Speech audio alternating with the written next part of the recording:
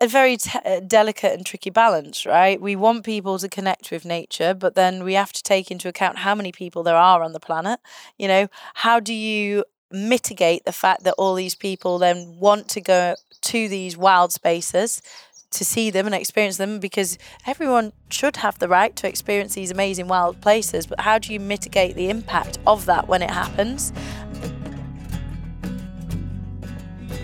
Welcome to the Into the Wilderness podcast, a Modern Huntsman production. I am your host, Byron Pace, and this is episode 207. You are listening to the Living with Nature series presented by Swarovski Optik, where we ask our guests 5 questions about how they connect with nature. One of the ways many people do connect with nature is simply by observing, and as I learnt from a very young age, to do this you need good glass and good optics. For a full range of spotting scopes and binoculars, head over to SwarovskiOptik.com. I'll also stick a link in the description for the binoculars that I have been using for the last 2 years, which is the CL Companions in 8x30. And if you want to hear this series from the beginning, head back to episode 107 with Ben Lisdus from Swarovski Optik to hear about the premise of the series and what listeners can expect. In this episode, I chat with friend and a woman of many talents, Sarah Roberts. She is a children's writer, a TV presenter, an environmental journalist, and has an incredible article coming out in the next volume of Modern Huntsman all about sharks, which is due in the first half of 2022. So keep your eyes up for that and visit modernhuntsman.com for more information. But before we get to her world of living with nature, a shout out to the top tier Patreon supporters for this month, who include Richard McNeil, Ronnie Speakman of RD Contracting, James Marchington, the guys at South Ayrshire Stalking, Thomas Cameron, Mark Zabrowski, and Colin Knight. If you'd like to support the show, head over to patreon.com/Byron Pace. And if you have any suggestions for guests, or there's a particular series format that you have enjoyed, please let me know. Email info@paceproductionsuk.com. You can also follow what I am up to over on pretty much all the socials at Byron J. Pace. Sarah, welcome to the Into the Wilderness podcast. Well, welcome back to the Into the Wilderness podcast, but this is your first time on the Living with Nature series. How are you doing? I'm good. I mean, I'm probably sound a little bit chesty compared to usual because of the change in seasons and the illnesses that brings. But yeah, apart from at least that, you've not got hay fever yet. It's on its way, isn't it? It's on its way. Now we can't talk too much about this because it's in an upcoming. It's going to be in an upcoming Modern Huntsman story. But I'm down here with you, actually doing an in-person podcast with you for the first time because we've been shooting some stuff. You've been in the water surfing for the last couple of days. It's all your fault that I sound hoarse, actually. Well, yeah. I got on a surfboard for the first time. You did.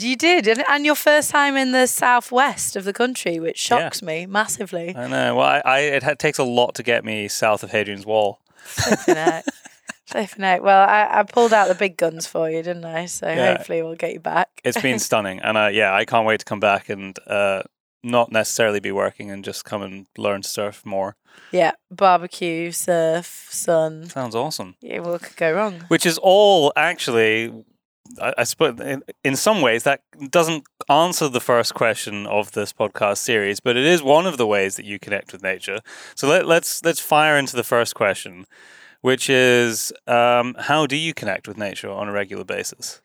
So I actually still refer to it in the same way as I did as a kid, but generally playing out, I think. Playing out? Is that the general term that you use for being outside the front door? Yeah. No. So for me, that would include a little bit of a hit of newness, as we were saying. Yep. So why newness? Why newness? Because I think you are more aware of your surroundings. You make greater memories with that. You are put outside of your comfort zone, and then you are hyper aware of the place and what's going on and the animals that are living there. And I think also it gives you a greater appreciation of the wildlife, the ecosystems, and so seek out new experiences. The fun that you can have there. Yeah. Absolutely, yeah. So everything from we explored an old mine a while back. Getting out on the water at Celtic Deep, going swimming with sharks or whales if you're as lucky as we were. You know, just and that's in this country, isn't that's it? in this country. Can you believe that? I know, scuba diving, free diving. But do you know what? On a more general basis, aside from all of that, and you know, surfing bits and bats, probably the most regular way. Is probably walking the dog, or will be very, very soon, I think. Well, this has your new addition to the household has taken up quite a lot of time in the last 2 days. He's sitting there. We can see him right now. He's sitting outside the back door. He's observing. What have you got? A Tamascan puppy. So he's a little mini wolf who's busily chewing up the house. Your door. Yeah, literally chewing up the house. He's no idea how exciting his life is about to get. But it's interesting you say that because you do a lot of very cool things. But that is obviously something that's quite consistent in your life, and it's accessible to everybody. Absolutely. Well, not everybody has a dog, but the point is that you're walking in nature. The reason for being for you in this instance is the fact you're taking a dog for a walk. Yeah, I mean, pretty much everything that I do and get the most enjoyment out of is free. Mm-hmm. You know, just getting in the sea or hiking up a mountain or going for a skate, going for a surf. All of the best things in life are free, aren't they? But you know, if you can incorporate just being a little bit more aware, listening to the bird songs, listening to looking at the tracks and the signs as you go, then you get even more out of those experiences than you would before. So, best things in life are free, hey? So, to the second question, do you have a good example of how companies or people, in fact, are helping rebuild this bridge or the connection with nature? We can talk continually about how people are disconnected with nature, and I know it's actually quite a lot of the work that you do. Yeah. So I run a sort of an outreach project, and we work with predominantly schools and students and pupils, but we do some corporate work too. And all of that is so it's called Creature, and it's all about connecting people with big environmental issues and nature. And did that spin off your kids' books? Is that how that developed? The kids' books spun off Creature. Oh, it's the other way around. Yeah, so I had trained in environmental outreach. I'd trained as an education officer while I was at uni because I worked at a local zoo to help pay off the fees, and that gave me a real insight as to how storytelling, particularly, can be such a useful tool when it comes to engaging people in environmental topics or engaging them with wildlife or facts, anything that you wouldn't necessarily absorb or remember for quite a long time. If you can get a story around it, then it sticks in people's brains better. So yeah, the kids' books came at a time when I just set up Creature in about 2013, 2014, and I was going into schools and I was looking for a way of connecting kids to plastic pollution and climate reasons change to care and make a positive impact on the planet. Absolutely, yeah. So I'm still going with Creature, and it's sort of grown from that. And as per your question, in terms of one of the companies that I think are doing some great stuff, we've just partnered with Mossy Earth, who I don't know whether you've heard of, but they're amazing. They do carbon offsetting, which is why we work with them for our climate action events with schools. But they go a bit further.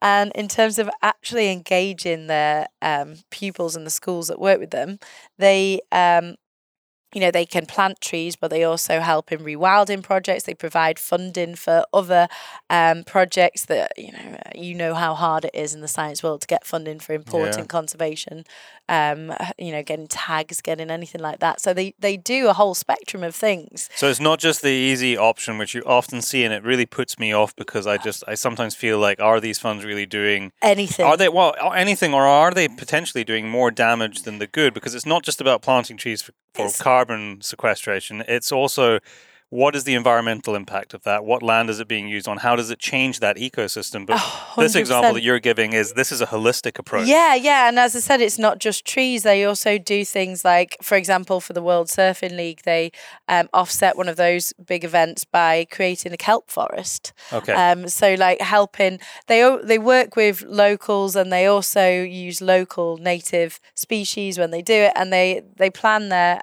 projects out carefully between what is, the need for it at that time.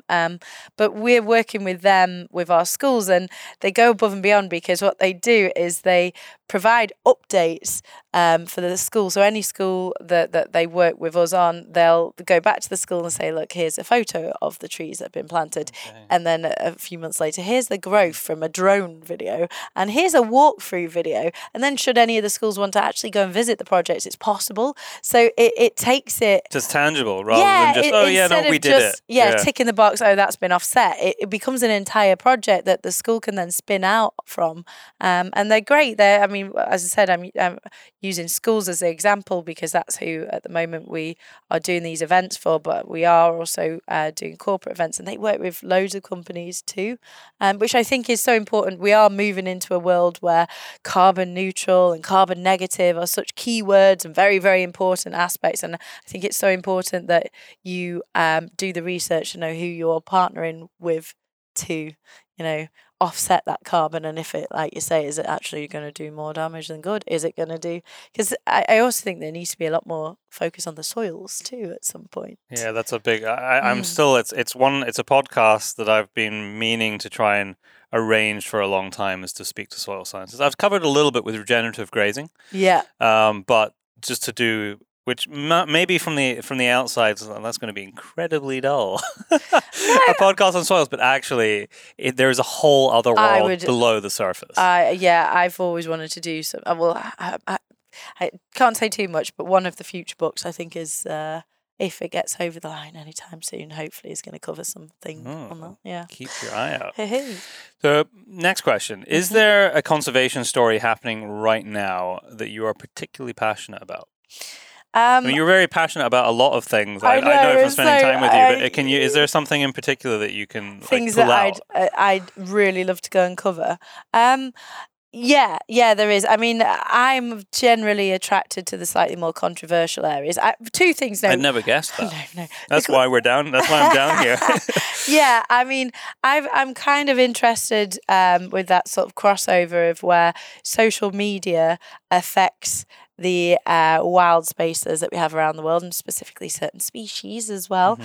Because obviously we are exposed now to so much more in terms of people interacting with animals, and that can be... You mean like physical interaction? Yeah, like...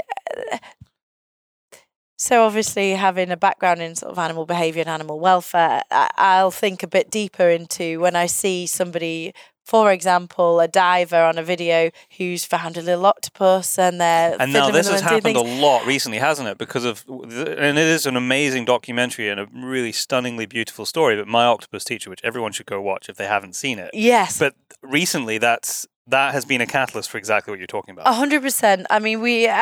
And of course in the world of shark diving, you see it all the time. People wanting to touch a shark, grab a fin, So why is this a problem? Well, all of these things can be very detrimental to the animals themselves that are involved. And that's an education awareness thing that needs to get out there more. A lot of animal interactions, especially with wild animals, where you're interfering with the behavior, you can be causing stress, you can be actually having a physical impact on them. Should you take something out the water, or should you really sort of mess with its behavior? But then you have the problem with social media, with everything is sort of exasperated, because that one clip that maybe for some people would be, like a biologist, for example, might see it and sort of think, oh God, that's the worst thing ever.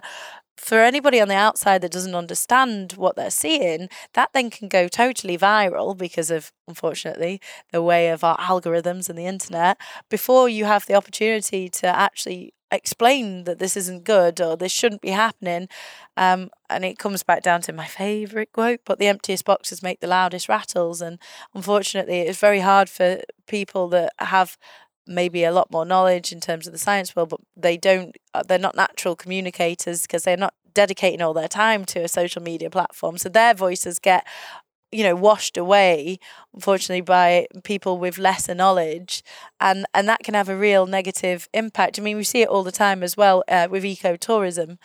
I mean, you yourself, you must have spent some time, watching certain migrations around Africa. And apparently, if you turn the camera around at certain points, you'd be shocked at the amount of people and, Yeah, I mean, tourism. it has changed the behavior of a lot of the animals in those places. In so many places around the world. So that's always something that I would love to go out and make something on that particular topic. I know there's a host of specific stories which I won't go into because I don't want to give them away. But yeah, it's always something I got one eye on.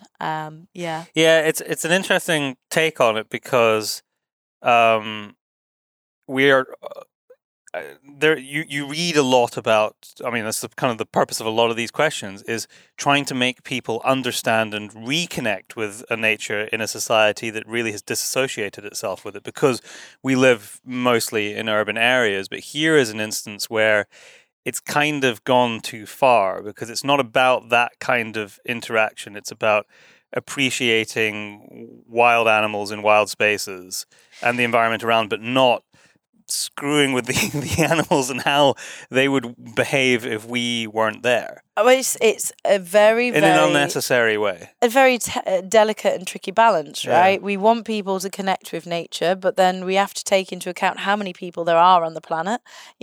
How do you mitigate the fact that all these people then want to go to these wild spaces to see them and experience them, because everyone should have the right to experience these amazing wild places, but how do you mitigate the impact of that when it happens? And how do you protect certain places for the animals? Because in order to, create this amazing connection between nature and people want to see nature. We are monkey see, monkey do. We want to touch it. We want to get close to it. And as we've just said, like, that can have a big impact on the animals themselves. Even just like you can see it going through like somewhere like Yellowstone or anywhere where it takes one or two people that just want to get that shot. They want that animal a bit closer, then they go and put some food down, and then that's going to affect it. And then it happened. It happened in the last 18 months. It happened with I won't name him, but a really famous photographer got caught doing that. I think it was in Yellowstone. Yeah. And he was feeding coyotes, I think, with clients. Yeah. On like photography workshops, and that actually happens. I think if the public understood the true extent of how, particularly photographers, it has to be said, like wildlife photographers, and this is obviously a very broad statement, but they, not as a group of people, but in terms of the people doing it for reasons and commercial reasons, manipulate wildlife to get what they want, 100%. they would be utterly shocked. Yeah. If they really understood the extent of it. I mean, there's terrible things if you really delve into the world of social media and some of these viral videos. I mean, even if you get yourself caught on reels, unfortunately, you can flick through, and it doesn't take long before you actually see some sort of animal abuse going through it. And from the outside in, you maybe wouldn't consider it to be, but then when you start questioning, well, why is this animal stuck on top of this other animal? Because there's even issues with, in certain parts of the world where they are, taking things and gluing them on top of other things, like frogs on top of snakes. And this is news to me. I didn't know this. Yeah, it's quite extreme. All for the shot and for the picture. And yes. because it looks like, how on earth did that happen? Absolutely. So I'd love to. So I guess the moral of that story is, if you're looking at that stuff, just maybe think a little deeper about what you're looking at. I often find myself, because of the algorithm, I mean, we're so controlled by AI without even realizing it. But these things, you find yourself liking one picture of a cool interaction in a national park, or there's a really cute lion club. Didn't mean to, but you spend a little bit longer on, and it's got you. I know about the real hole. It's terrible. Yeah, exactly. And I find myself sometimes when I come across these reels, because what you're often looking at is something that's been shared so many times. You're not even looking at the original source. It's gone far bigger on other platforms that just exist to promote and share these things even further. Yeah. So then I find myself looking through the comment, just kind of baffled as to how many people are too busy like, oh, this is so cute. Oh, this is amazing. Oh, I want one. Oh, I need this. I want that. It takes a while. It's a very small percentage that are like, this is wrong. You get so far down before you find somebody else that's sort of flagged, that's not natural. This shouldn't happen. This is probably a cause for concern. But yeah, I mean, animal behaviourist, right? People are just animals to me. So then that's like a whole extra study. People watching is fun. Yes. I'm talking of people. Is there a person who particularly, or a person or people who particularly inspire you in your line of work and the things that you're enthused and interested so in? many, you included. Don't, Sarah, you're gonna make me blush here. I'm already red. I'm already red from the sun yesterday. I got burnt. Factor the 50, English sun. Factor 50, Byron. It's not even summer yet. I'm not really one of those people that sort of follows celebrities or follows big names, but I do really passionately believe in the work that my friends are doing, and that I meet lots of people through my friends, and that that network of people expands. I'm quite an inquisitive person, so if my friends sort of let on that they know of a study or something, I want to know 100 questions about it. And yeah, I think within my friendship group, there's so many people that are inspiring me for so many different reasons. I guess just to give you an example, Hannah Rutson, or Hannah Med, you may know her as, who is the founder of American Shark Conservancy out in Florida. I've known Hannah for years, and she, against all odds, is working on a project with fishermen. So she basically goes out with great hammerhead fishermen who catch sharks for recreational catch and release. Totally legal in Florida, happens all the time. It probably isn't going to go away anytime soon. So accepting that, she's a scientist and wants to get data from that information to find out, is there a way to do it better? Is there a way that you can ensure that the shark survives and thrives afterwards? Is there a different kit you can be using? Is there?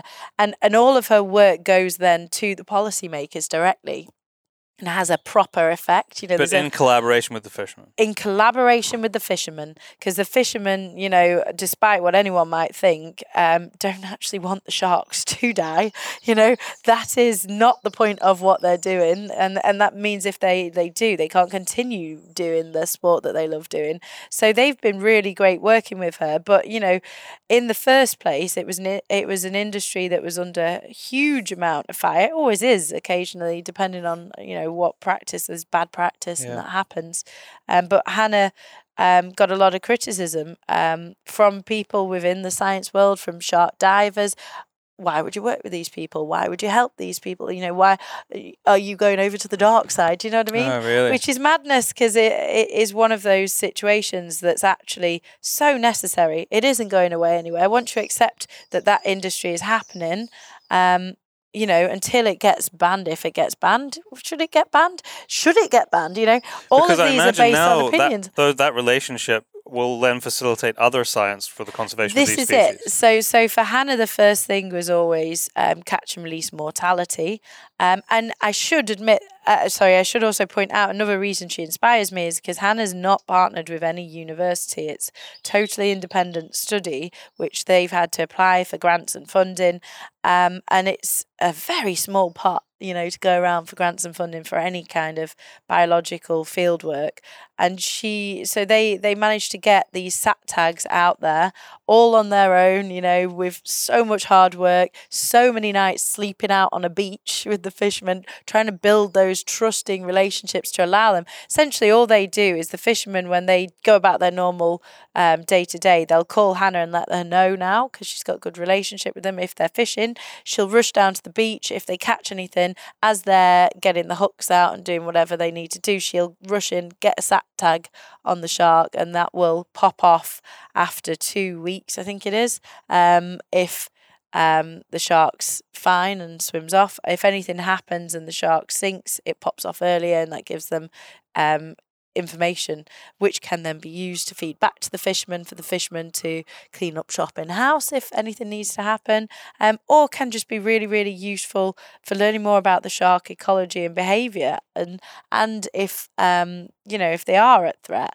And so once they, it's also skills and knowledge that you wouldn't want to be wasted, right? The fishermen have Because so much.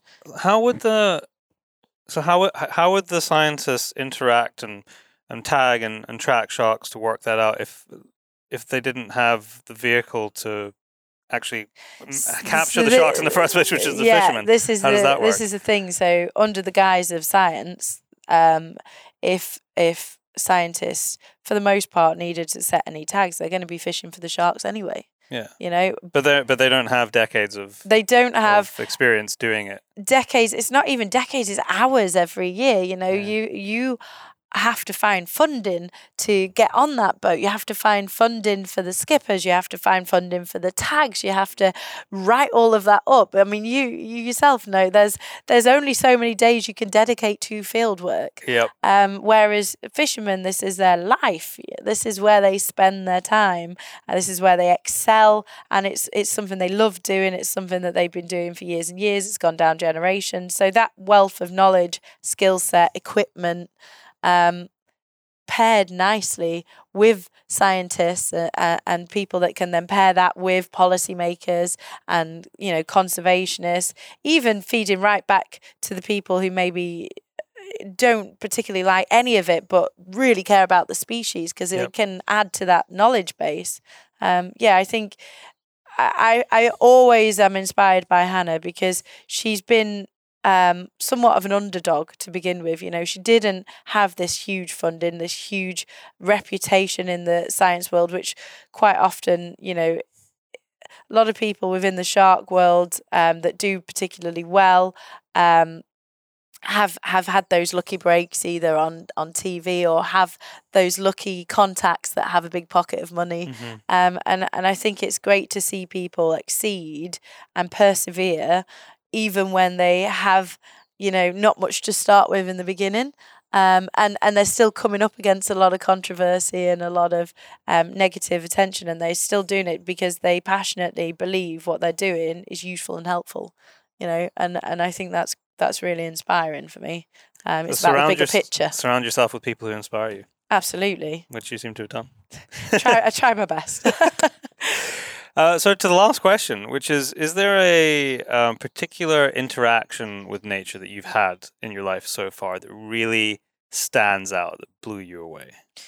Yeah. I mean, there's so many. For me, it's always the ones that are unpredictable, the ones that you didn't see coming. Yep. Because you can go out and spend ages planning a trip trying to see something very specific behavioral wise and never get to see it, or see a specific species, and you might see it but it ends up not being the main thing about the trip.